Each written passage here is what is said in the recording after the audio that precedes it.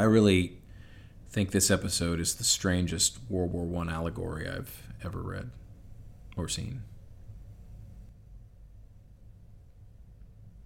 You know, shaking heads don't show up on podcasts.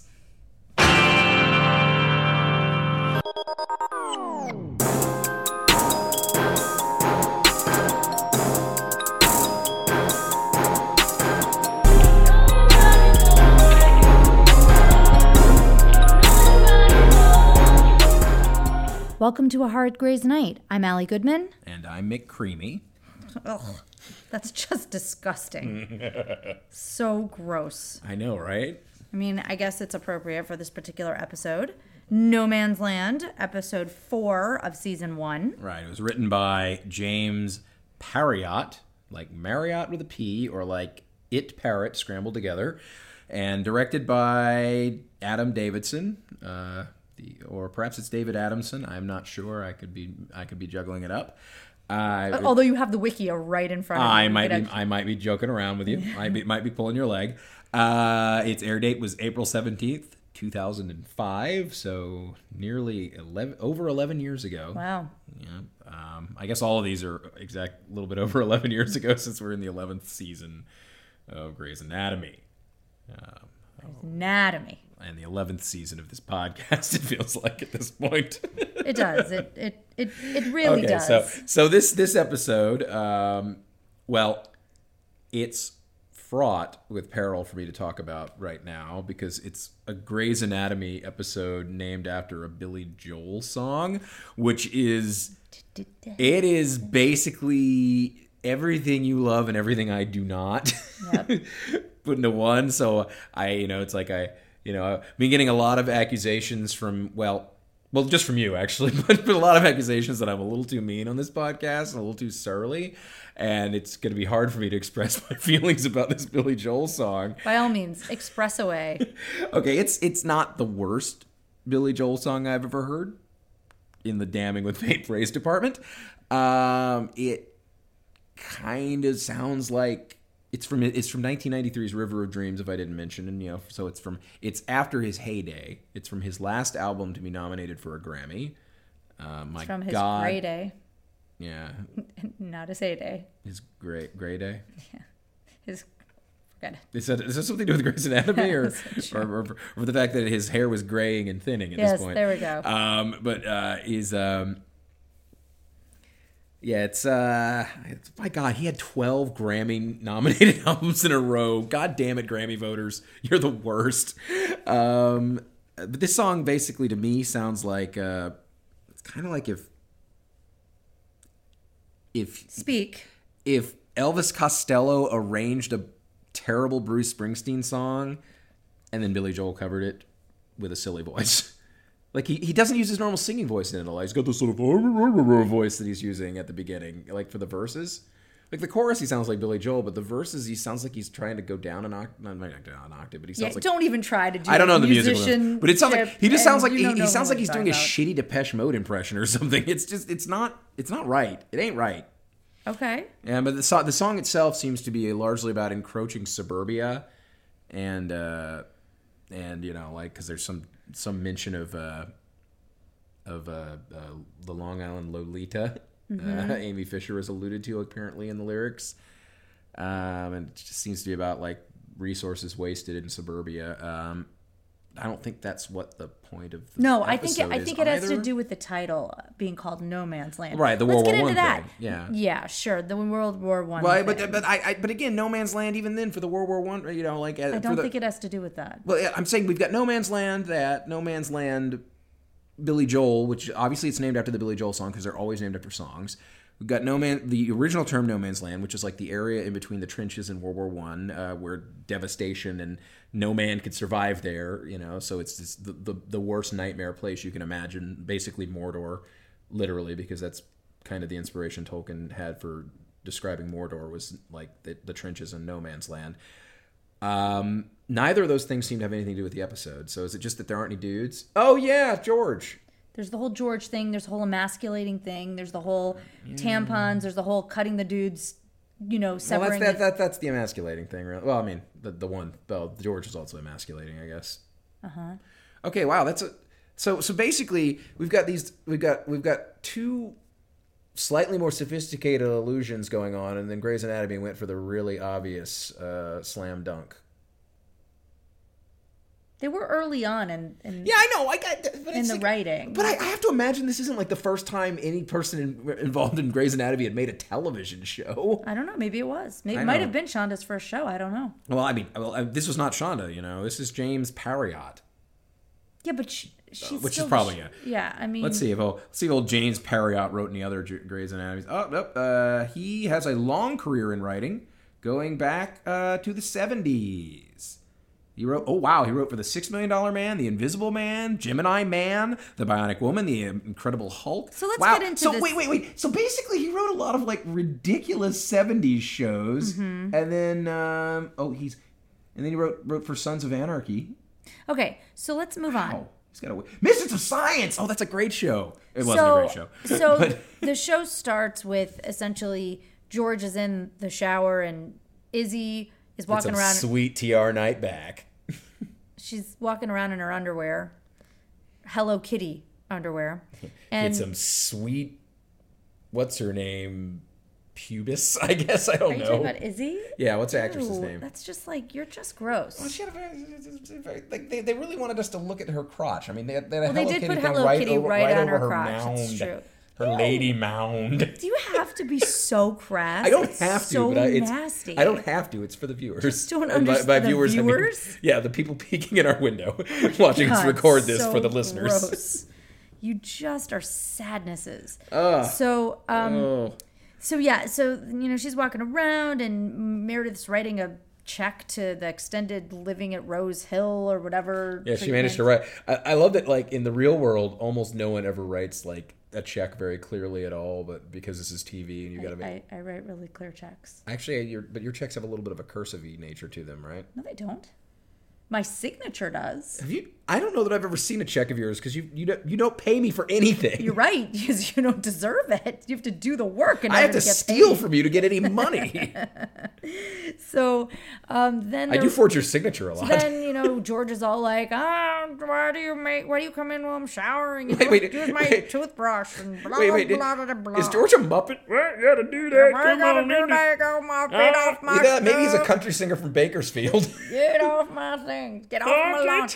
So they get in, and then of course, they're in the early shift. It's like the 5 a.m. shift, and Yang's been there since 4 o'clock, and she's looked at all the charts. And everyone else is early at 4:30. Yeah, and she picks up what she thinks is going to be a Whipple, which we did. Which is an operation basically to keep Charmin from being removed from the container and squeezed before it's time.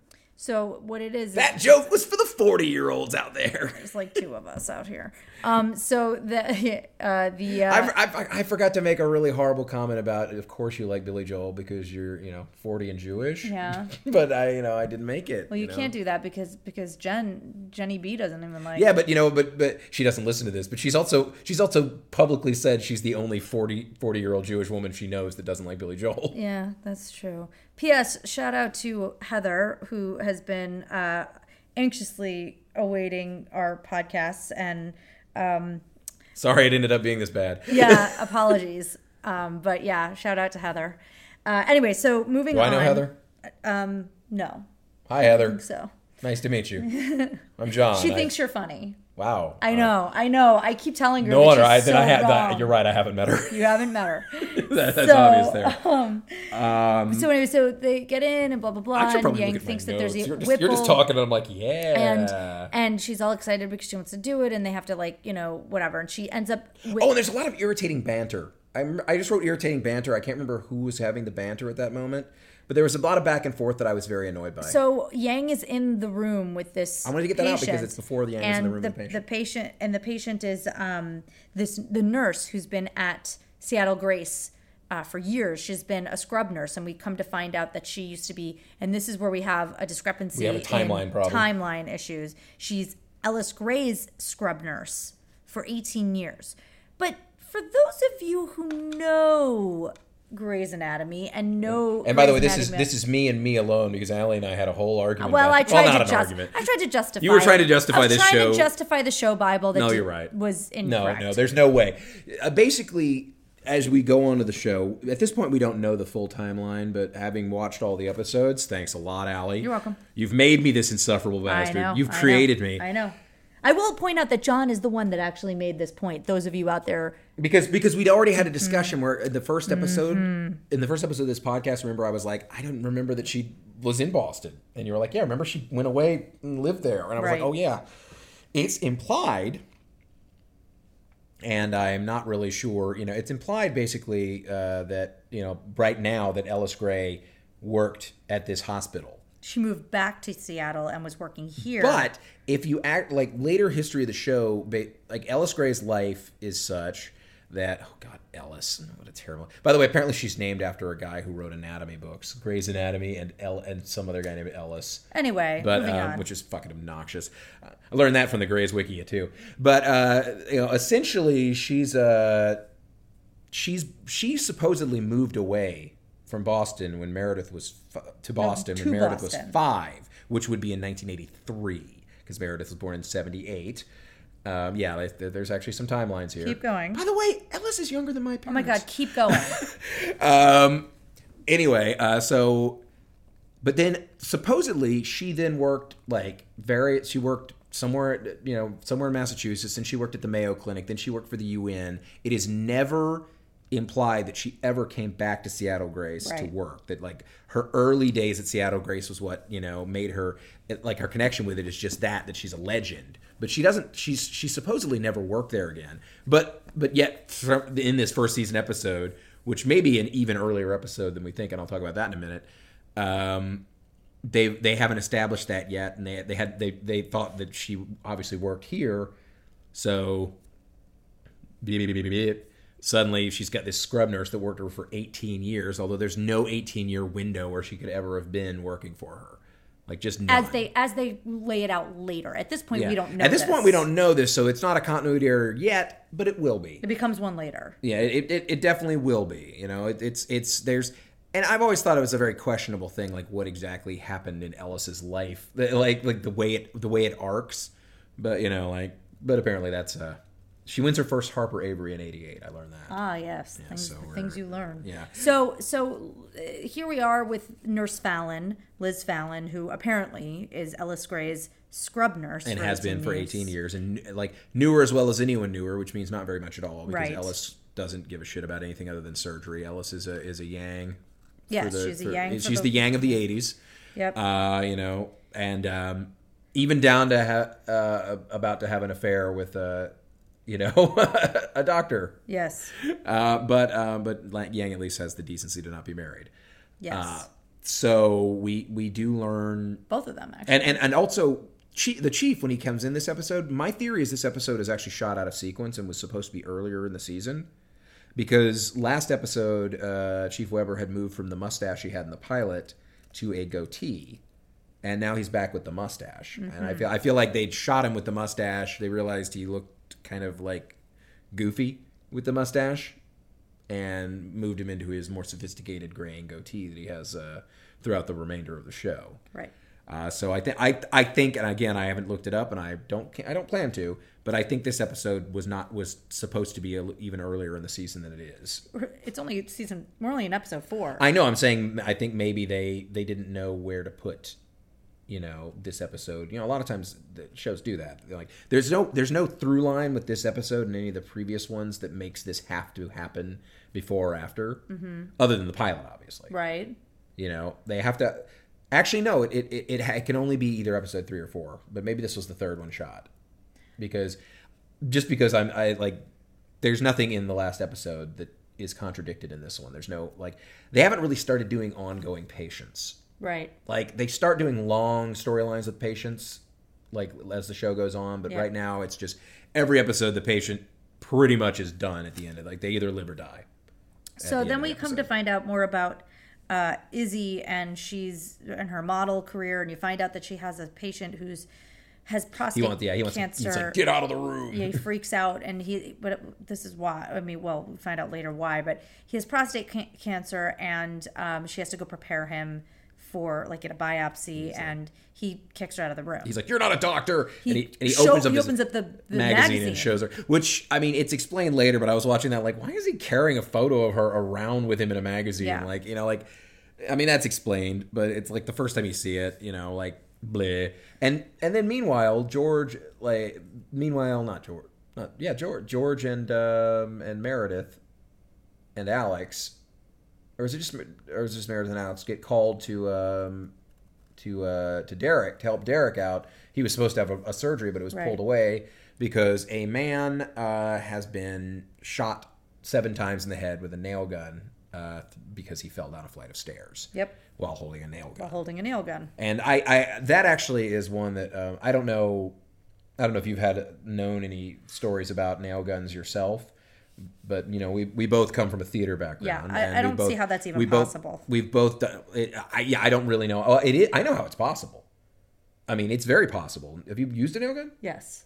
Like, you know, if it's set to trigger, you can just tap that in and it'll just chunk. Right, yeah. I know someone, I will not name names. I don't know him very well. He didn't shoot himself in the head. She just gave me a look like, he actually put a nail gun on his hip and shot himself in the ass cheek. What an idiot. He's actually not an idiot. It's just it's one of those things where you like it's so easy to accidentally do. Oh God, idiots! If you're not like on the ball with a nail gun, you can do some stupid things to yourself. It is a terrible. But also, theater technicians are sloppy and kind of insane. You know, I'm sure if any of my Facebook friends are actually listening to this, I'm sorry because a lot of you are theater technicians. I guess I think in my brain he could have shot himself accidentally once. But if he's falling down the stairs, although I don't know how it would ricochet, like how he would hold it so it would do that. That's sort of what I feel like if he's falling down the stairs, it'd be all over his body and not just in his head. I mean, unless it went because it he bumped it over and over. That's possible. I mean, it doesn't seem likely. Yeah, it's just. I mean, I'm sure they took it out of some medical thing. And he's all still happened, conscious. Yeah, and that all happened before the stupid, awful opening theme scene. Nobody knows when. Again, that's I don't want to repeat myself every episode, but we have to point out how terrible it is. It's terrible. Nobody. And you wanna know? It's so bad. Oh yeah! Wow, that's. So I mean I again, my memory on this episode is not as good probably as yours because even though we just watched it, I've been taking copious notes so I know what the hell I'm talking about. The next thing I have is like that guy Nail Gun's wife. Oh yeah, what about her? Comes in and she like you know she's just talking about him and like you know like how he also takes pictures and you know she's like that idiot in his nail gun and I think Meredith at one point asks, like, does he felt dizzy before falling down the stairs? He mentions it, and she's a little concerned, but that'll come up later. That's your Chekhov's concern, I guess. But his wife, like, we have a bit of dating, like much like we often when we're in our other podcast lives, we will talk about like, oh my God, here's a thing that could only happen in the 80s. Here's a line that I think would probably only really happen in the mid-aughts. When she talks about, I bought him a new digital camera. Yeah. Like, she very much stresses that it's a digital camera. Yeah. Which, in the 90s, there were digital cameras, but they were fairly rare and expensive. And, like, usually, like, yes, they would have stressed it, but it would have been like, it would have had to be explained. And nowadays, it's just a camera. It's a camera. Nobody has like, it's like you would have to specify a film camera. Like That's I bought true. him an actual film camera because he likes the old-fashioned way of taking pictures, But like she had to stress digital camera. It was just taking us back a decade, right? To that wonderful Audis feel, The Audis. VH1's I love the Audis. Okay. And then that's as far as I had another thing that you wrote down about the poppies. Oh, that's later. Oh, that's sorry. Later. Okay. Yeah. So I don't know what comes next. Well, next we basically learn. We learn about Bethany, Izzy was a model Izzy for, and this is all right. Veronica's Closet's annoying enough when they do the Victoria's Secret parody of Veronica's Closet, but Bethany Whisper. Okay, so Bethany Whisper. So that's a porn star name that is not an underwear company. So Izzy and Meredith ask, it's George's turn to go to the grocery store or whatever, and so they hand him their money for him to go. And one of the things they're supposed to get are tampons. Pamps? The tamps. Oh, the tamps. That's just gross. That's just a hip way of saying tampons. And he gets upset because Alex has been giving him, crap about how, because he overheard that they've been walking around in their underwear, and he's like, but they don't come onto you, and he's like, well, I'm surprised. And it's and it turns into this thing. Can I finish saying what I'm saying? Yeah, I guess. Like interrupting me every single time. I just like being... So Alex says something to the effect of like, oh, so they haven't tried to come onto you, and he's like, well, no, and he's like, so they basically think of you like you're their sister. And, of course, he takes offense at that. And so when they ask him to get the tampons, he doesn't get them. Yeah. That part about not getting comes later. Yeah. Right now they're just laying in the groundwork. But the other thing about that is if this episode had been written in the last few years, Alex would almost certainly have used the term friend zone. But thankfully, that was a more enlightened time before such an idiotic word was invented. True. So basically, and then Grey's Anatomy does something that I don't think it's ever done since. This is another one of those first season we're never gonna do it this way again. Right. Is the doctor doesn't want the patient doesn't want Izzy on the case. And normally when that happens now, it's like, well, hey, usually it's a lot of patient trying to stay on the case and them going, no, he doesn't want you. You're off the case. Right, it's a legal thing. Yeah, but in this episode, basically, and I wonder if they maybe later on they got mail about this, saying that's not true, because Bailey's like, no, you got to be on this case. Whether you're gonna let him, you're gonna let him boss you around. It's like, well, yeah, he doesn't want you on the case. He's not. It's I believe his right as a patient to not have the doctor he doesn't want. So it's never been that way before. No. Later, since, not before. Again, they weren't sure what this show was yet. No, I think they didn't know where they were going with it. I think this episode is interesting because I think there's a lot to be said that's positive about this episode, but it has some of the worst dialogue I've read yet, which means I think maybe this Perriott guy... Well, I don't think he ever wrote another one, did he? I don't know. I have no idea what Grey's Anatomy's he wrote. I was trying to look that up, but I don't know if he... let me see. He wrote, it doesn't... the wiki doesn't connect to which ones are written by him. Darn it. But basically, yeah, he's a journeyman. There's some seriously hacky dialogue. Yes, in this. there is. And it uses the thing. And my God, at this point, can we retire the whole it's not a zebra. Don't think it's a zebra when you hear hoof prints or whatever thing. That fucking the line. Yeah. That cliche of when you hear hoof beats, assume it's a horse, not a zebra. Mm-hmm. And it's just that's been used so many times. It's probably used in Grey's Anatomy 10 times. Mm-hmm. Every show wants to throw that. They do. It's an annoying cliche. It is. It makes sense. It's a useful cliche, I guess. And that's why it's become a cliche. But it's I'm tired of it. It's one of those things that if I hear it one more time on a TV show, I'm going to scream. Right. So let's move on. Yeah. Have we had an external shot of the hospital before at this point? Yeah, we must have. Because this one, it really drove home to me today how much this hospital looks like a goddamn airport. Mm-hmm. It just has that the curved glass roof. It looks like a hangar of an airport. Mm-hmm. It looks more like the Seattle Grace, International Airport than an actual hospital to me. Right. Most hospitals I've seen are pretty squared off, or maybe they got a little bit of fancy, Do you want to go back to the poppies because that looks like it's yeah. That was another no man's land thing that I it's too obtuse, I think, to even be correct. Right. But basically, the field of poppies. He talks about seeing. He is the guy who had the nail gun in his head. He talks about his wife loves the color red, and he doesn't. He thinks it's too obvious. He doesn't like it. But then he goes up climbing into the mountains with her, and they go into this, they get to this little area. They're driving. They're driving or whatever. She hops out of the car. Hops out of the car in her red dress, and she's in a field of. He's like, I think they were poppies, and a field of red poppies is commonly used basically as a remembrance. Of the war, World War I, the land of no man's land, basically I think fields of poppies sprung up on the battlefields, after they were abandoned, and so it's kind of a weird illusion to World War One in an episode called No Man's Land that I don't know if it was actually intentional. I feel like in other countries that aren't the U.S., wearing a poppy on Armistice Day, the 11th of November, is a thing that people do. Well, it's interesting because that patient was not. I think they were. I mean, I don't know where they were from, but they were Hispanic. I don't know if they were Mexican. I'm pretty sure. You think? Yeah. I would think Mexican, Latino.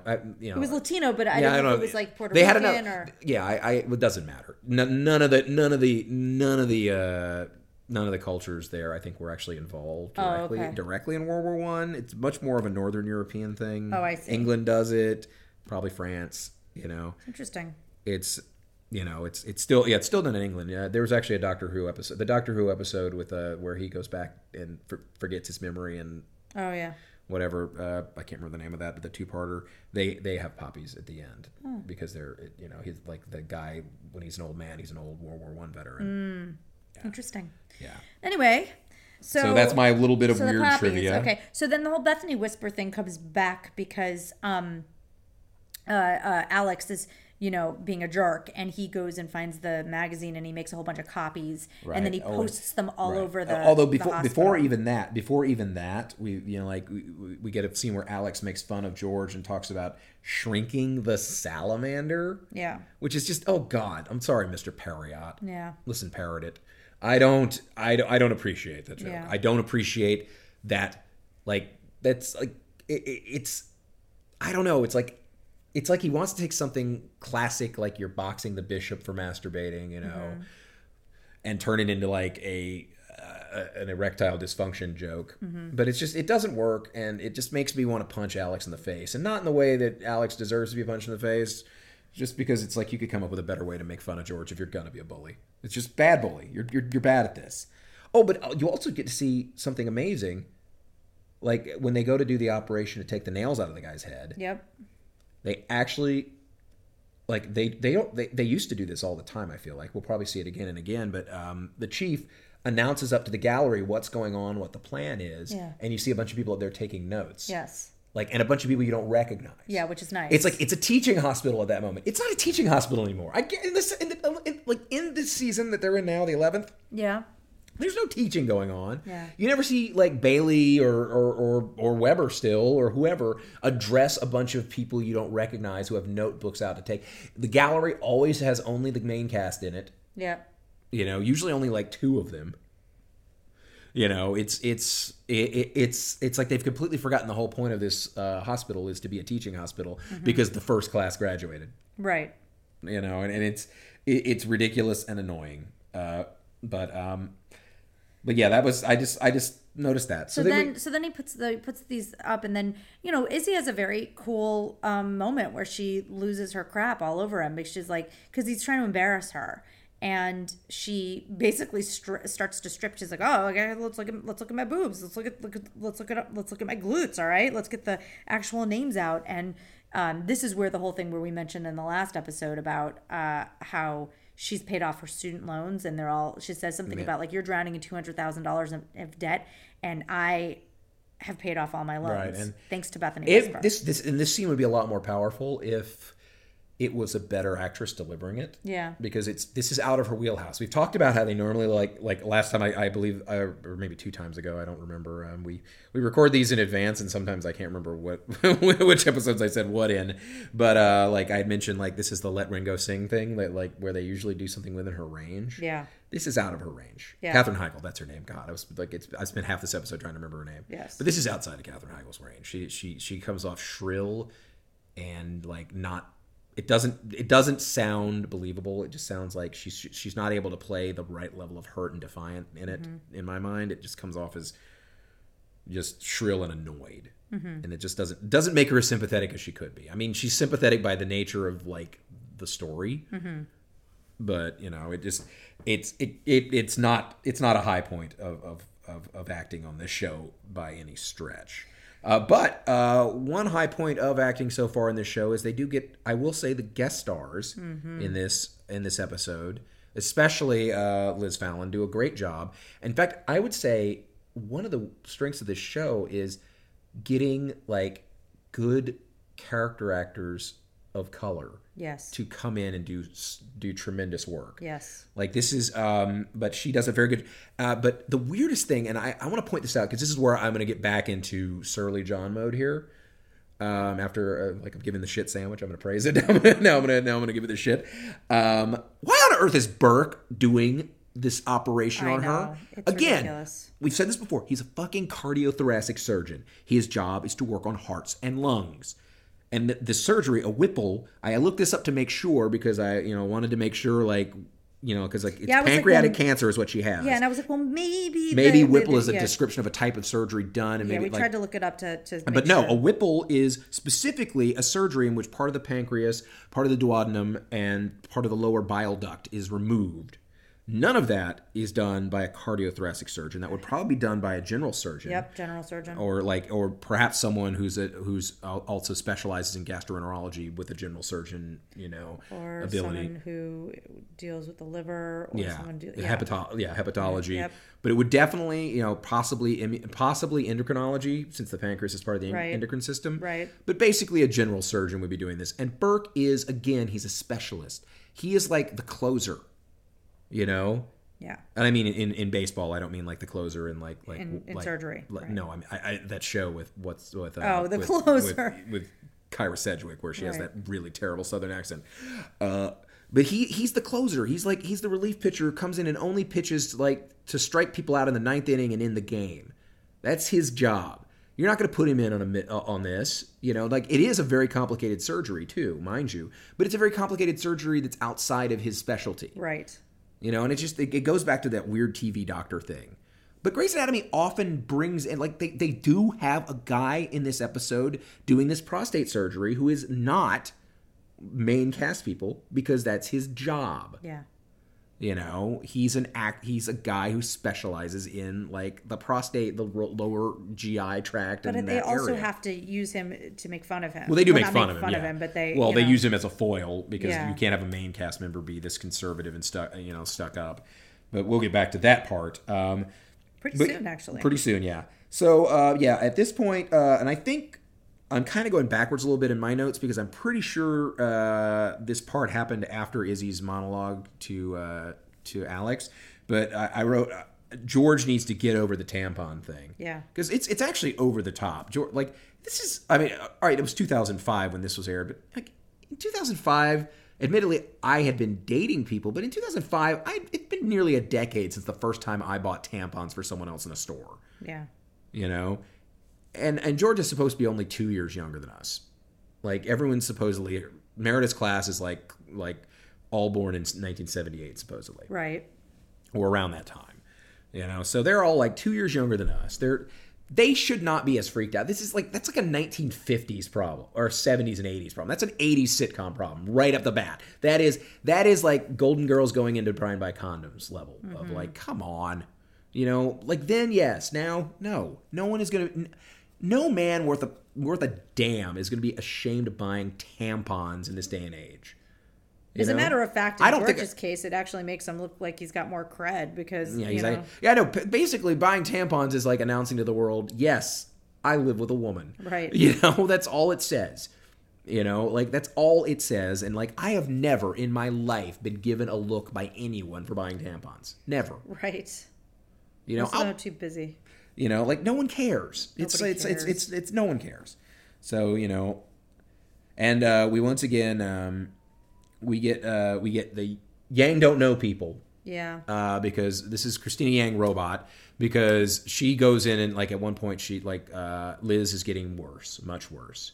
And Burke keeps going, well, we'll keep checking. We'll keep testing, And, and she's like, he needs this operation. She needs this operation. And, it's like, and she looks at me and is like, what? It sounds like to me like you just brought her to this hospital so she could die here. And he just kind of gives her the look. And it's like, well, yeah, duh. Obviously she, her entire life has been this hospital. She mentions, she didn't really have a life outside of this hospital on numerous occasions in this episode. So, Fallon Liz has lived in this hospital, for, 20, 30 years, however long she worked, Her family's here. Her family's here, and like you see, like all throughout, she keeps getting visited by nurses and doctors like constantly, and she's got all these gift bags and stuff in her room. Like she's basically dying with her family. Yep. And like Christina Yang is so stupid. She's rock stupid when it comes to human relations, which again, I say it's a believable and realistic character trait, because that's kind of her whole point is she's like, I'd say Yang's journey is to become more human, but I don't know that she ever does. I think she does. Slightly. I mean, she's able to be sad, That's about as far as you get. She gets sad in this episode. Yeah, I know. That's what I'm saying. Oh, she gets, you mean in this episode? Like I think her growth is that she's able to be sad more often. Okay. But she doesn't really, she's able to develop friendships other than Meredith, I guess, as time goes on. Like that's maybe that's her growth. Sure. I mean, but other than that, and this episode may be the first that has. No, I think it's done it before. That has the whole like it's got like the objective correlative, I believe, is what my playwriting professor used to call it, which is a T.S. Eliot thing. I don't know the correct term for this, but I know that my playwriting professor used that as the thing through which all things can be seen. It's like a symbolic thing in a story. Okay. And in this one, it's memory. Memory is like the through line of this episode. Oh, yeah. Even poppies are for remembrance. But it's, because it's like Meredith, it's all throughout you get Meredith and her mother. Like, and there's a scene where Meredith and Ellis are talking, and Ellis doesn't remember it. She's seeing all these pictures. She sees pictures of Thatch. Oh, her God. husband. We've mentioned it before. Thatch. Mm-hmm. You called him Thatch because Thatch is a normal human name that people would call each other. Right. We haven't gotten to Arizona yet. But she doesn't really remember that. She's like, oh, really? Who? And then when she mentions I saw Liz Fallon, she's like, oh, I remember her. She's good, I love Liz. I love Liz, and like Meredith's like, well, congratulations, Mom. You don't remember me, but you remember this nurse, right. But so that's kind of the through line. And then we find out that this, the guy who nail gunned his head, they did an MRI to check for bleeds and they found a tumor. Of course. And the tumor is something that it's got fuzzy margins. So to remove it, they'll have to remove areas around it. This tumor is in his brain, and it's in the part of the brain that's connected to memory. So there's a very big risk he will lose his personality, or at least his memories of anything. And probably possibly his personality too. Because, to get removed. So we have this whole thing where, like Meredith's watching these people decide whether or not, it's like he'll live 5 to 10 years if he has the surgery, 3 to 5 years if they use gamma radiation. He's going to die younger regardless. It's he's got a brain tumor. It's obviously, I'm assuming, cancerous. Right. So, I mean, the fuzzy margins kind of helps with that. Yeah. But, oh my God, the dog is licking my arm. So. So then Meredith takes it upon herself to be terrible. Yeah. Because Meredith always does the wrong thing first. And Meredith is absolutely terrible. Meredith takes, after they've made the decision to do the surgery, Meredith takes the wife aside and says, you got to know what you're getting into. And it sounds like she means well, but you can't second guess a patient. And second of all, it's obvious he made the decision, not the wife. Right. And it's kind of like the crappiest, most idiotic thing. And it goes back to Meredith is not the hero of this show. She's the villain. She's not the villain. she's the worst. She's terrible. So anyway, they end up doing that operation, and I don't think there's not closure. There's no closure on that. You just know it's going to happen. No, you know what's going to happen. They do the operation on the. So then Izzy has a sort of. She walks in and she talks to the dude that's going to have the prostate. I forgot to mention that. And she basically says, get, I don't care what your chauvinistic issue is with me. I'm a doctor. And she does that. Actually, she storms out right after Alex. Yeah. And goes right to that. And she's like all heaving and in tears. And he's like basically, in not so many words, says, I used to spank it to you, and now I'm probably going to not have a libido anymore. Yeah. And basically, because the doctor's named Limp Harry, the old doctor, because he cuts the nerves. He cuts the nerves. For pleasure. So not for pleasure, just because he's conservative. No. The nerves that are for pleasure. Oh, the nerves that. I thought you meant he cut him. But he's basically he's like, I'm an old dog, and I worry about saving the life, and I don't want to try anything radical, and so basically, the guy's like, I used to spank it to you, and I don't want to think of you as the one who emasculated me. Right.